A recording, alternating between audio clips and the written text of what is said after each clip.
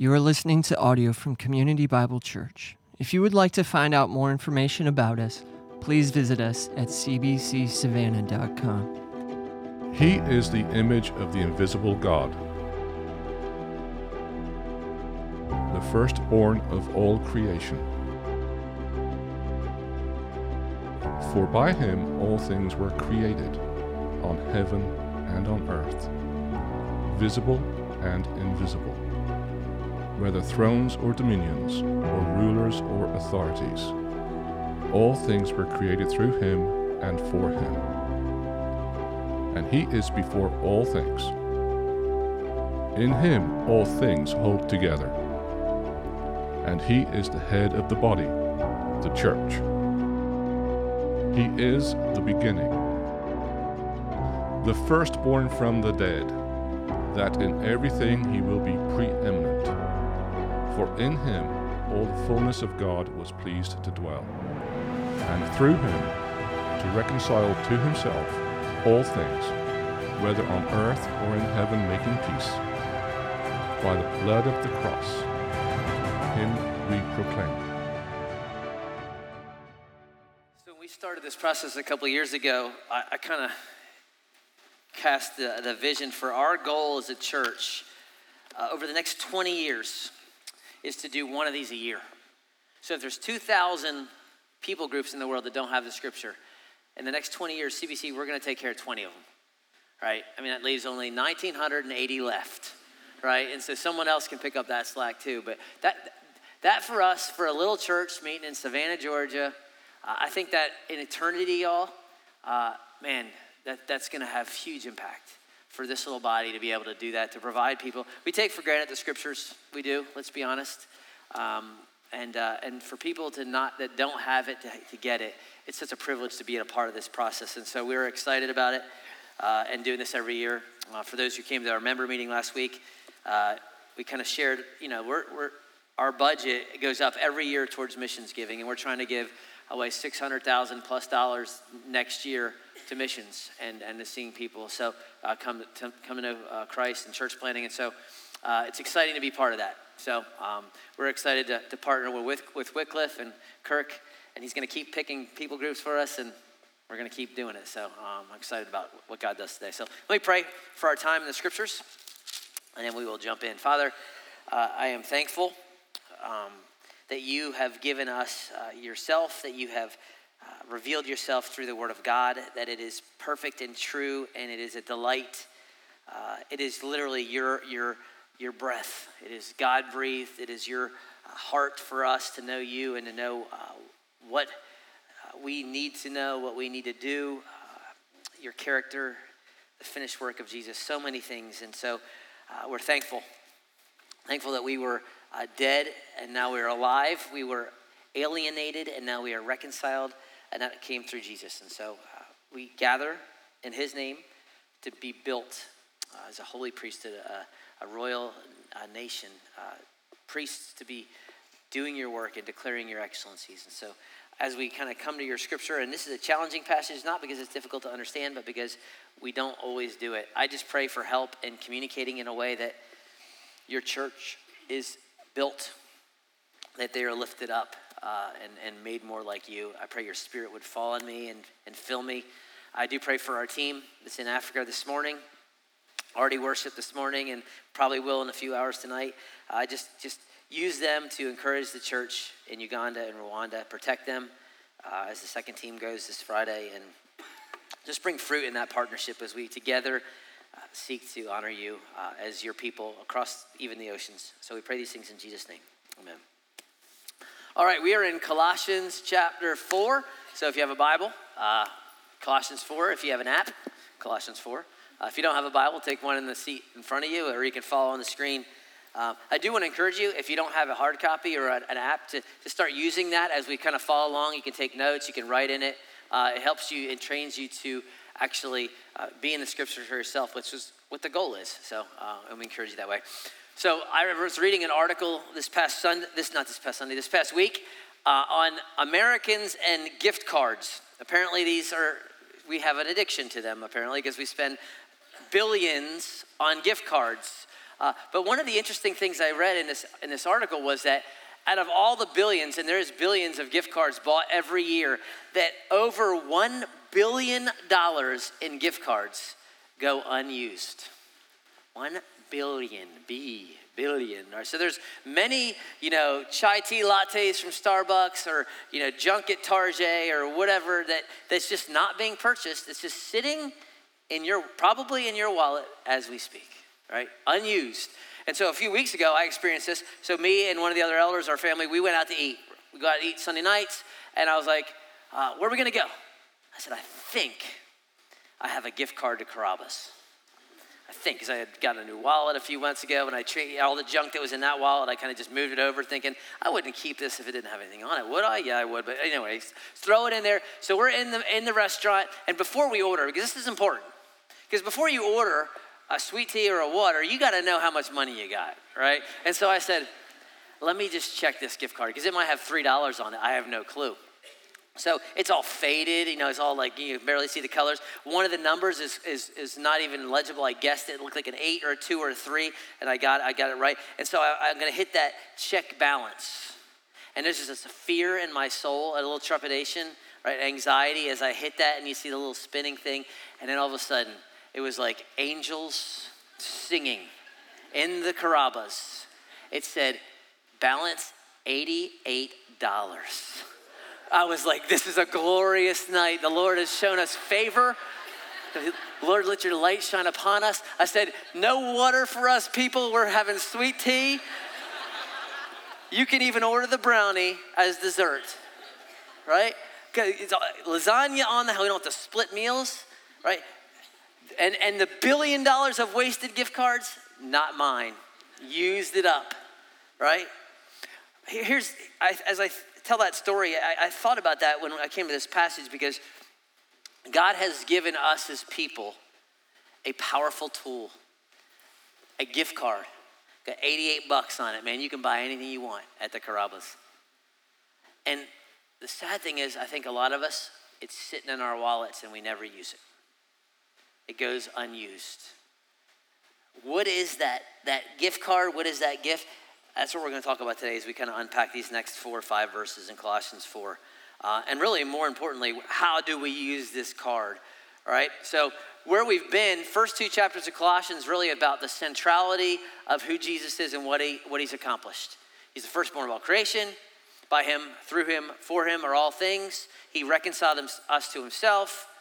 Right? We were alienated. He nailed all our sins to his cross. All these things. And then chapter 3 and 4 kind of say, okay, in light of what he's done, here's how I want you to live. I want you to put off the old. I want you to put on the new. Here's what it looks like in your homes. Here's what it looks like at work. Today, here's what it looks like. How do we have an impact beyond that? So we've kind of gone from home, work. Now he's like, now I want you to impact the world. And I've given you a gift card. You get the Caesar salad, you get the lasagna, you get the sweet tea, you get the brownie. But you got to use it. So what is that gift card? What is that tool that God has given us to make this impact? It's our words. It's our lips. It's our mouth. We all got it. We all have the potential, right? But do we use it, or is it sitting in our wallet? So we're going to look at how to do it. And then really, this is a straightforward passage. There's no hidden meaning. There's no Greek, whatever, that's like confusing. This is a very straightforward, clear, to understand passage. But the problem is not the clarity. The problem is that we don't often do it. And then because we don't, there's guilt. And I don't want this to be a guilt message. I don't want you to leave, yeah, I'm so bad. Woe is me, I never do that. What I want us to see is when you get a gift card and you find you have $88 on it, you're like, this is stinking awesome. We're going out. That's what I want. I want us being excited about the opportunities that God has given us in front of us. All right? So let's put the guilt and the shame aside. Acknowledge, yeah, we're broken, we do things, but let's move forward, all right? So there's 2 areas, 2 ways we use our mouth, our words, that God has given us that we can impact and we can have an eternal impact. The first is this. It's our words to God. It's our words to God. So he starts off in Colossians 4. He says, continue steadfastly in prayer. All right, the word for continue steadfastly is actually one word in the Greek. It's a compound word. You got a prefix and a main verb. The prefix means to move towards something. The main verb means to stay still and to be steady and to be strong. And it's this idea of devotion. Some of your translations actually say be devoted. It's about being committed, right? Be committed, be devoted to prayer. He's saying keep using this card. And we get the idea of what a commitment is, right? Of being steady, about being in. And earlier, and sorry, Talavo, I'm just going to have to call you out on this one. If you don't know Talavo is the most loyal dude you would ever meet. And he is a Gamecock fan. Through thick and thin, he is a Gamecock fan. They could have negative wins in a season, which may happen, and he is faithful. He is steadfast. He is a rock, right? He knows that they're going to win 4 games, and that's a good season. He knows that, but he is still loyal, right? He's committed. That's this word. It's you are committed even when there's difficulty, even when there's struggles. And the reason why Paul has to encourage us, be committed to what? Our words to guide to prayer, is because he knows we're not. Because he knows it's hard. It's not like if you're a Christian, you're surprised by this. You're not like, wow, you mean I was supposed to be talking to God? Never knew that. Thanks for telling me. It's not a shock. It's just we stink at it, right? I mean, if I ask for a raise of hands, I'm not going to do this. But if I said, okay, all those folks in this room that are devoted, that are committed steadfastly in prayer, please come down front. There'd be like 4 of y'all. And the reality is all 4 of them probably really are. It's not that they're arrogant or proud. It's just if you're committed to prayer, you know it. You just do. And the rest of us be like, no, me, myself included. Because it's hard. And let me give you just a couple reasons why I think it's hard, why there is a struggle. Number 1 is because prayer is about dependence, and we are an independent group of people, right? I mean, we have the Declaration of Independence, and we have our Bill of Our Rights. We are just like a 13-year-old, and if you have teenagers, you've seen this, you go to a 13-year-old and say, I want you to do this. It's my life. I know what I'm doing. Yes, you do, right? Mm-hmm. But the problem is 27-year-olds are the same way. It's my life. I know what I'm doing. And 45-year-olds, it's my life. And 65-year-olds, the only difference between the 13-year-old and the 65-year-old is you have more money, right? But we have this idea. It's my job. It's my money. It's my relationship. It's I know what I'm doing. And so we are so independent that we don't pray because we don't see a need. And the half-brother of Jesus, James, when he writes his book, he just kind of shakes his head when we do that. He says, come now, you who say, today we're going to go to this, and tomorrow we're going to go to this, and we're going to get this job, and we're going to go do all these things. He said, that's just dumb, because you don't even know what your life is like tomorrow. It's a vapor.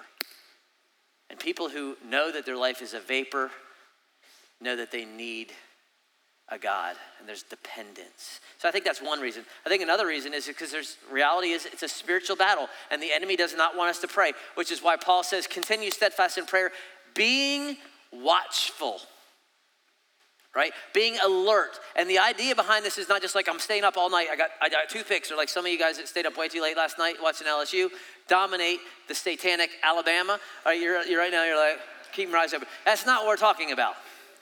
We're talking about a spiritual alertness. It's kind of like Spider-Man. You know how Spider-Man, he goes into the place and all of a sudden he gets the little spidey sense. He's like, something's up. He knows that something's under the radar. That's this. It's that you know that, yes, there's something under the radar. Not that there's a demon under every rock, but there is a lion that's seeking to devour you. And so your kids, so you're going to be alert and praying for your children because they are being sold lie after lie after lie. And you're praying for your spouse because she's being sold or he's being sold lie after lie after lie. And so there's all these, you're aware of what's going on behind the scenes. The problem is we're not. That's why we don't pray. And Piper says so well that it's because we have a peacetime mentality, and it's not peacetime, it's wartime. Right? It's battle time. Peacetime comes later. For those of you who are veterans, again, happy Veterans Day.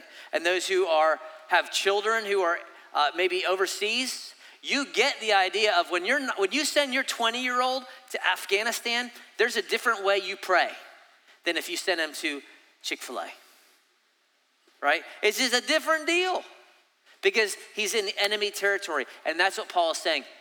You got to be alert because you're in enemy territory. And that's one of the reasons we don't pray. In fact, Spurgeon says it so well. I love this quote. He says, prayer pulls the rope below and the great bell rings above in the ears of God. Some scarcely stir the bell, for they pray so languidly. Others give but an occasional pluck at the rope. But he who wins with heaven is the man who grasps the rope boldly and pulls continuously with all his might. See, I think that most of us are just, we're just, traveling mercies, ding, ding, whatever traveling mercies are. Right? Mealtime, ding, ding, ding. We're not constantly boldly pulling the rope and ringing the bell. And I think that the reason is, another reason we don't pray is we're satisfied with our level of intimacy with God right now. You're fine. Yeah, a little church on Sunday, a little community group once in a while, maybe. Maybe a little BSF, maybe a little whatever. But we're just satisfied. And we're satisfied because we do not grasp, and I don't know if we can completely, but we should at least sufficiently grasp God's affection for his children. I mean, this is the motivation. God, how he feels about his children. What did Jesus teach about prayer? First of all, we address God as Father, which is huge. But then he tells all sorts of parables, right? About a guy someone's knocking on his door at 2 a.m., his neighbor, annoying him, like, wake up, I need food. Or a widow who is banging on a judge's door, constantly wanting protection. Just this persistence. If you have kids, you get this, right? Kids have no filter. Like 3-year-old doesn't know what the difference between 2 a.m. and 2 p.m. is. So 3-year-old comes in your room with his little blankie. Mom, Dad, I need water. I need light. I'm hungry. There's something in my closet. They don't care that it's 2 a.m. Or if they want something, like my son last week, my youngest, we found this old iPod and we're trying to get it to work and we had a passcode, we couldn't figure it out. So I'm texting my son up in college, like, hey, do you know what the passcode is? And I kept telling my youngest, I'm like, okay, I'm trying to figure it out. He's asking me every hour, did you get it figured out? Did you have it figured out? Did you have it figured out? Did you have it figured out? Did you have it figured out? He's texting me at work on his mom's phone. Did you get it figured out? This is true. And I'm like, finally, like, buddy, I know. And no, I didn't get it figured out because I'm not God. And I'm not Steve Jobs either. Okay, and there's a password on this thing and we don't know who it is, and so it's done. But the point is, I get annoyed after the 53rd time. God the Father says, you can't even possibly annoy me. You just keep coming and keep coming and keep coming and keep seeking and keep knocking, right? Because the Lord detests the sacrifice of the wicked, but he delights. He delights in the prayer of the upright. Think about that God delights in you. And maybe that's hard for you to believe because you know you, and you're like, I don't even like me. I know my propensities. I know my sin. I know the thoughts of my heart. But that God would delight in his people. Yeah, that's why I think he says to be thankful. That you would grasp these things. Right? That you would see. Zephaniah, one of my favorite verses in the Old Testament. The Lord your God is in your midst. He's a mighty one who will save. He will rejoice over you with gladness. He will quiet you by his love. He will exult over you. Literally, he will shout over you with loud singing. Your Father in heaven doesn't shout at you. You may have had a dad who shouted at you. You may be a dad who shouts at your kids. But God the Father doesn't shout at us. He shouts over us. That's how he feels. And he's always available. You can't get anybody on the phone these days, right? If you try to call the power company, press 1 for this. Do you have a problem with your bill? Press 3. Sorry, we're at lunch. I mean, you go through, that's why when I just hit 0. Oh, hold on. 0, 0, 0, 0, 0, 0, 0. Eventually, like, stop hitting 0. We'll hear where it'll get you, right? Because you got to get a voice. It's impossible to talk to anybody. It's not impossible with your Heavenly Father. He says, bring it, always. You don't get put on hold. There's no voicemail, right?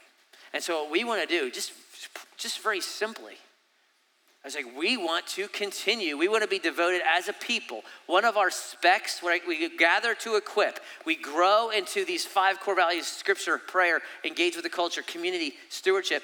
That P is prayer, right? We want to grow in this area.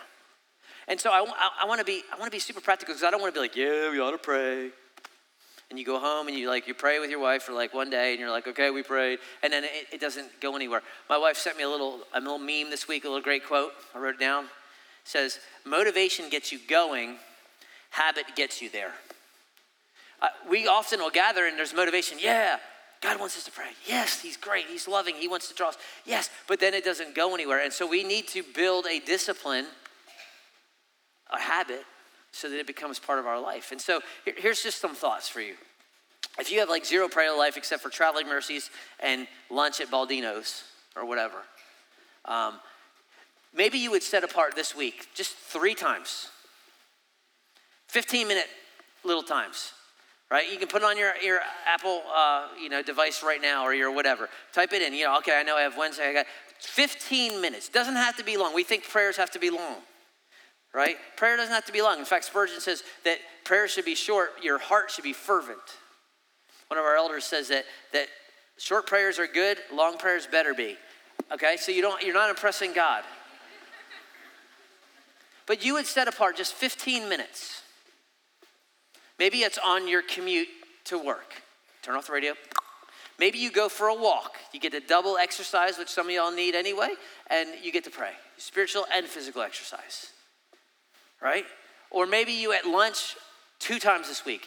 You just go up to one of the squares, or you go out to whatever, and you just pray, and you just lay yourself open before God, and you tell him where you're at and what you're thinking, and ask for guidance and ask for help, because I got chaos over here. Look, we tell everyone else what we want. We tell everyone else what we need. You tell your best friend, your spouse, you tell them all those things. They can't do anything about it.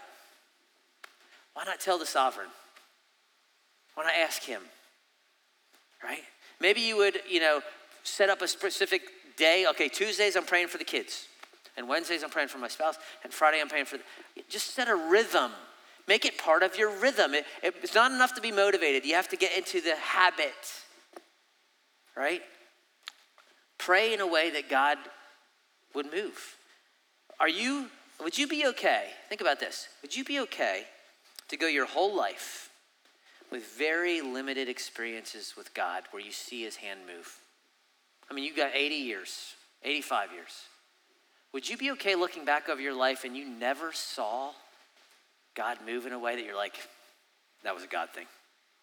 I'm not talking about you raising somebody from the dead or something like that. I'm not talking about that. But I'm just, where you're laying yourself open and God clearly spoke. He clearly led through the scripture. He clearly moved in this direction. So you're like, the God thing.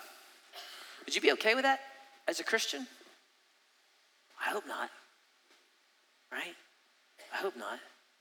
So pray things that are big, because nothing's too big for God. And pray specifically for those around you. You have a unique opportunity to pray for those who are around you in your life. Because guess what? No one knows your kids like you know your kids. You know their weaknesses. You know their strengths. You know their propensities. You know your spouse. You know your boss. You know your kids' teachers. If you're not praying for your spouse, who is? Right? If you're not praying for your kids, I mean, your youth leaders, yeah, maybe. Maybe if you have a Christian teacher. But if you're not praying for your kids, who is? If you're not praying for the elders of this church, who is? Right? And so the idea is, man, let's continue steadfastly. Let's be devoted. And if you're like, what else should we pray for? He's going to tell us. Paul says, hey, be praying. And he gives them what, he's like, and while you're praying, throw one up for us. Right? He says, at the same time, pray for us. Now, remember where Paul is at this point. He is in prison. As he says it later in this verse, he's in prison. Literally, the word means he's in chains.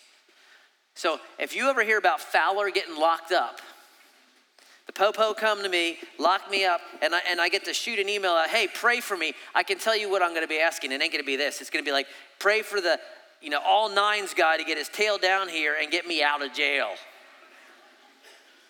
Right? And bring me some pizza, because this food's awful. That's what I'm going to be praying. But this is why Paul is just amazing. He's sitting in prison. He's asking for prayer. And he says, here's what I want you to pray. Pray that God opens a door for the word to declare the mystery of Christ on account of which I am a prisoner. I'm in chains. And here's just a little side note. As you follow Jesus in this world, right, there's going to be chains sometimes, metaphorically speaking. Now, for our partner in Asia who just got out of jail, she had literal chains. For this new project, if this person is translating gets caught somehow, there's going to be literal chains. But for us, it probably won't be, at least not right now. But there may be metaphorical changes, because if your boss says, I want you to do this, and it's not right, and you say, no, I'm not going to do this, you might have a chain where you get fired, or you don't get the promotion, or you're not going up the ladder anymore. Or maybe God is directing you in this way, and your mama and your daddy have been they paid for all this money for college so you can go and be this and that. And that's their dream for you, but God's dream for you is different. And it has nothing to do with the corporate ladder. That may cause some chainage at Christmas, right? Or if your boyfriend is asking you to compromise your purity and you say no, and he says, well, we're done. And there's that relational conflict and even that abandonment. But you know what? There should be, if you go through your entire life and you're following Jesus and there's never a chain, then there probably is a problem, because you're supposed to be taking up your cross daily and following, right? That's just kind of a side note. But here's the bigger question for us, is what do we pray about, right? Even if we are in a struggle. I just pray that, God, that you would just bless Georgia so that they can finally win the SEC and win the whole thing. No, I mean, that's fine, pray that. That's not God's will, but you can pray it. Now, if you want to pray against Tom Brady, that is God's will, because he is the devil, okay? We as a people, this is where we tend to go. If we're really honest, when the church gets together for macaroni casserole at the fellowship dinner and the prayer meeting, what's the first thing we pray for? Yes, Bobby, you got a prayer request. My aunt's sister's cousin has plantar fasciitis and it's really bad. Could you pray for her? Yes, we will pray for her. But you know what? If that's all we're praying for, plantar fasciitis, then we're missing it. And we should pray for sick people. You know why? The scripture tells us to pray for sick people. Jesus healed sick people. There's nothing wrong with praying for the sick. But here's the Debbie Downer reality. Whether it's tomorrow or in 100 years, there's going to be a time where you don't get better, that you go be with Jesus. That's just a reality unless he comes back. So our prayer has to be more than just the temporal. Right? And so Paul says, here's what I want you to pray for. I want you to pray that I have an open door, that I have an opportunity to be a witness or to declare the mystery of Christ, to basically to point people to Jesus. Right? He's saying, I want to have an eternal impact. I even want these prison chains to bring somehow God an opportunity to open a door. And here's what I love about that. If ever anybody was good at ministry, it was Paul. Okay, he's pretty good, right? Kind of saw the risen Christ, wrote a bunch of Bible, pretty good at ministry. And he says, but I really can't do it unless God opens a door. And that's a great teaching thing for me and for you too, because if you think, yeah, I'm going to go and I'm going to be this and I'm going to use my gifts and I'm going to be great, and you think you're going to do that on your own, you are ludicrous. Because unless the Lord builds the house, those who build labor in vain. If God doesn't open a door, I don't care how gifted you are, smart, how well-crafted your argument is, or what you think you're going to do, it is nothing, nada. And so Paul is modeling, hey, I need God to open a door so that I would speak forth the mystery of Christ. And then notice, I love this, that I'll be clear. Give me clarity. Just help me to be simple and clear, because Paul's sometimes a little complex. He's a little wordy. But he says, I just need, even if anyone knows how to share the gospel, it's Paul. But he said, I need God not only to open a door, I need him to use my lips in a way that honor him, that it's clear. Some of you, this is a great idea for you to pray. Because you need to drop your Southern Christianese, because no one knows what the heck you're talking about. Right? Pray for clarity and simplicity. Follow the Linus principle. That's what Christmas is all about, Charlie Brown. Everyone gets it. Simple. I mean, some of you are all, well, the incarnated triune God who predestined me before the foundation of the world in his sovereignty, who wants to regenerate you by his propitiation so that the parousia will term based on a good hermeneutic. And everyone's like, what are you talking about, Willis? Simplicity, right? Here's simple. Sin, substitute, simple faith. I was a sinner. Jesus took my place. Substitute. Believe on the Lord Jesus Christ and you will be saved. For God so loved the world, he gave his only son, whoever believes. Sin, substitute, simple faith. Super simple. Right? That's clarity. That's what we ought to be praying for. And so what would happen if you started today praying, God, just heard Fowler preach an average sermon, but I think it was a good content on being a witness, about having opportunities. So here I am. I work at Gulfstream. I work at SCAD. I work at Savannah Arts Academy. I work on Main Street. I work at my house. I want an opportunity this week somehow to be salt and light, to love someone, to speak the gospel, to encourage someone. God, will you please open that door for me? Do you think God's up in heaven saying, no, I'm more concerned about plantar fasciitis over here. I got to really heal that plantar fasciitis. I don't want anyone to know about me, be loved by me, hear about the gospel. I don't want that. But their feet matter to me. Do you think that's how God is?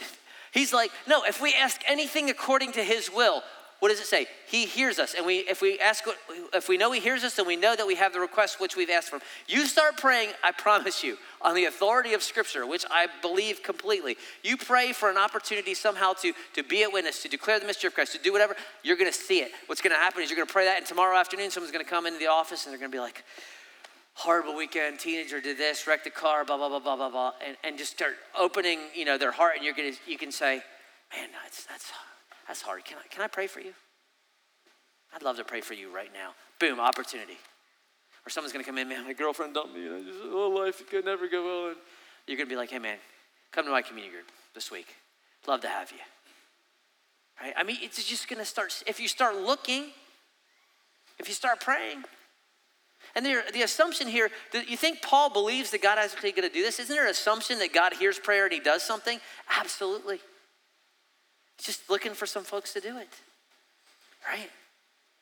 We don't need any gimmicks. We don't need any more programs as a church. We don't need any more. We need to stay busy. The enemy doesn't fear our busyness. It's our prayers. In fact, another great quote from Spurgeon, he said, I would rather teach one man to pray than 10 men to preach. That's a great thought from one of the best preachers who ever walked this planet, right? So we got a card in our wallet, y'all. It's got $88. There's lasagna with your name written on it with a Caesar salad, some sweet tea, and a nasty, great chocolate brownie. You gonna let that go to waste? Right? Pull it out. Use it. God wants you to use your words to him. And then real quick, this is real simple and straightforward, your words to others. Your second tool. Right? What does he say? Walk in wisdom towards outsiders. The idea of walk in wisdom is, again, it's that lifestyle, but it's also living in light of that there is an eternity.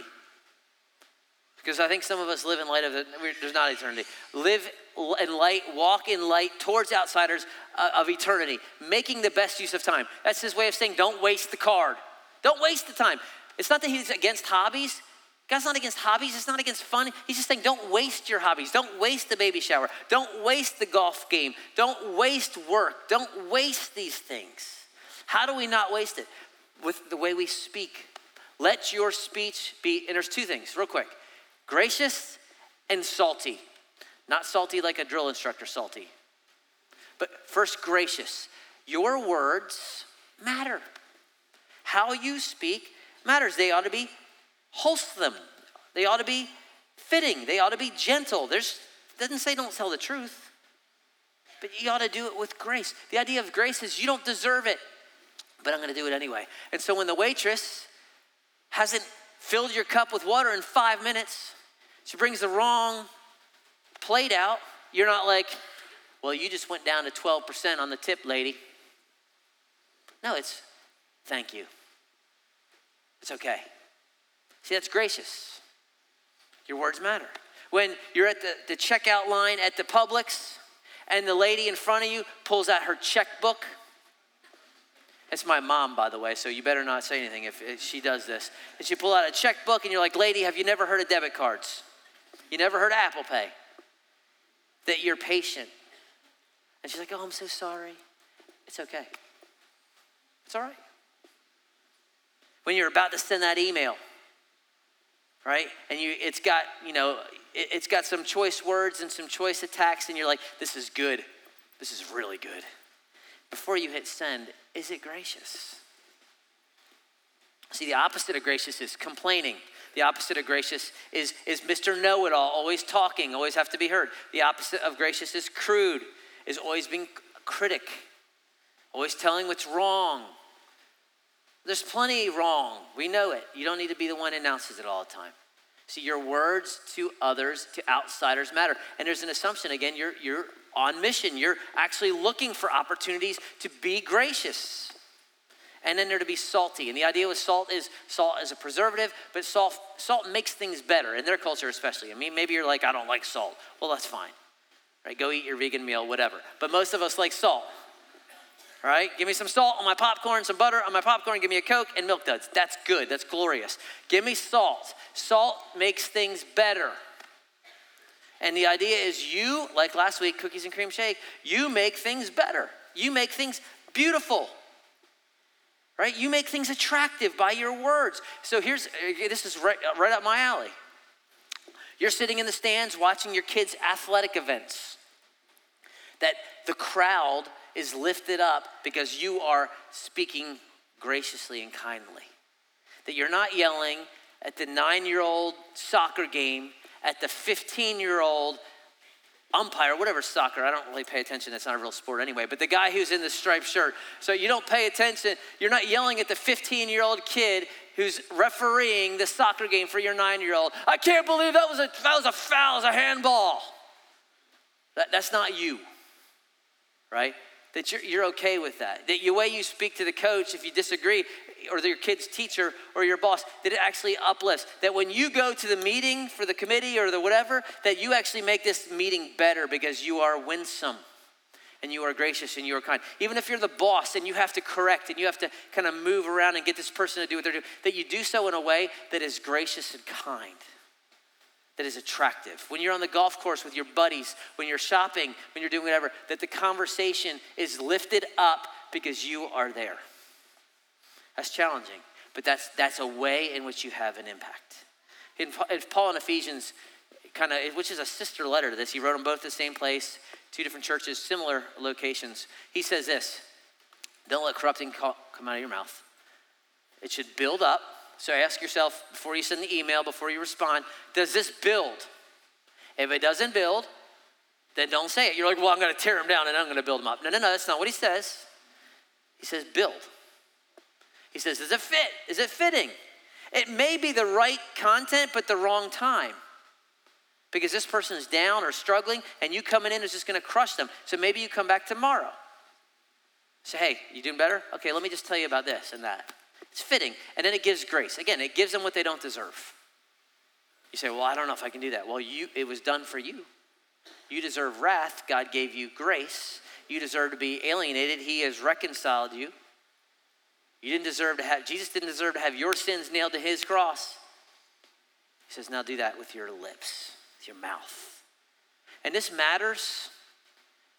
And Jesus talks about our words. Let me read this quote from the Gospels, and then we'll close and we'll worship. But this is what Jesus says. I didn't put it on the screen. I'm just going to read it. He says, the good person out of his good treasure brings forth good. The evil person out of his evil treasure brings forth evil. I tell you, on the day of judgment, people will give an account for every careless word they speak. Think Jesus thinks your words matter? Every careless word? Yep. For by your words you will be justified, and by your words you'll be condemned. He's not saying if I'm nice, I get to go to heaven. What he's saying is that the mouth speaks what's in your heart. And so if you're Mr. Negative and you're Mr. Critical, and that's what's in your heart, and it shows that you're condemned. But if you're kind and gentle and gracious, it shows that that's what's in your heart. And so the idea is we start with the heart. And that happens as we do the first thing, our words to God. You can't go out tomorrow and say, okay, I'm good, I'm going to be kind tomorrow. That's great. That'll last about 3 hours. This is why it flows out of who you are. It flows out of identity. This is why the first part, committed to prayer, there's intimacy with God. I'm walking with Jesus. I'm walking by the Spirit. And the outflow of that is now I'm going to be love, joy, peace, patience, kindness, goodness, gentleness. You don't just go out and try real hard. We're not talking about that. We're talking about getting close to the Savior, following him. And as you are, people will see that you're close to the Savior. Because if you're close to the Savior, the last thing you're going to do, if Jesus is standing right there, metaphorically, you're going to light this guy up. How'd you like that, Jesus? Was that great? No. You're walking with him. You're going to act in a way that is worthy of the gospel, which is what we've been talking about the whole time. Look, we've been placed on a mission. Jesus has given us a purpose, right? He didn't leave you here and say, okay, I want you to pray and I want you to make the most of your opportunities so that you can just be like, yeah, I'm going to heaven. Isn't that great? Yes, it is great. And you're supposed to, this is why we're investing hundreds of thousands of dollars in putting the scriptures in people's hands in Asia and in the Middle East, because we want to see people come to faith. And that is not my job. It is not Clint's job and the elders' job. It is our job. And you play a role. And your words to God matter. And your words to people matter. Take out the $88. Get you a brownie, a sweet tea, maybe even a glass of wine if you're really good. Let me pray and we'll worship. Father, I thank you that you've given us a great tool in our mouth, one that we bless God often and curse men, which just shows our fickleness. But I just pray as a church, we would see the opportunity that you have given us to be your people, a holy priesthood, declaring the excellencies of you who called us out of darkness into your marvelous light. And so I just pray we wouldn't waste the opportunities, that we wouldn't walk away shamed and go, oh, we just never do this. But we would see the opportunity, see that we have a privilege to have an impact eternally, that you've given that to us through our words to you, through our words to others. And so let us use them wisely as we go be your church. In Christ's name I pray.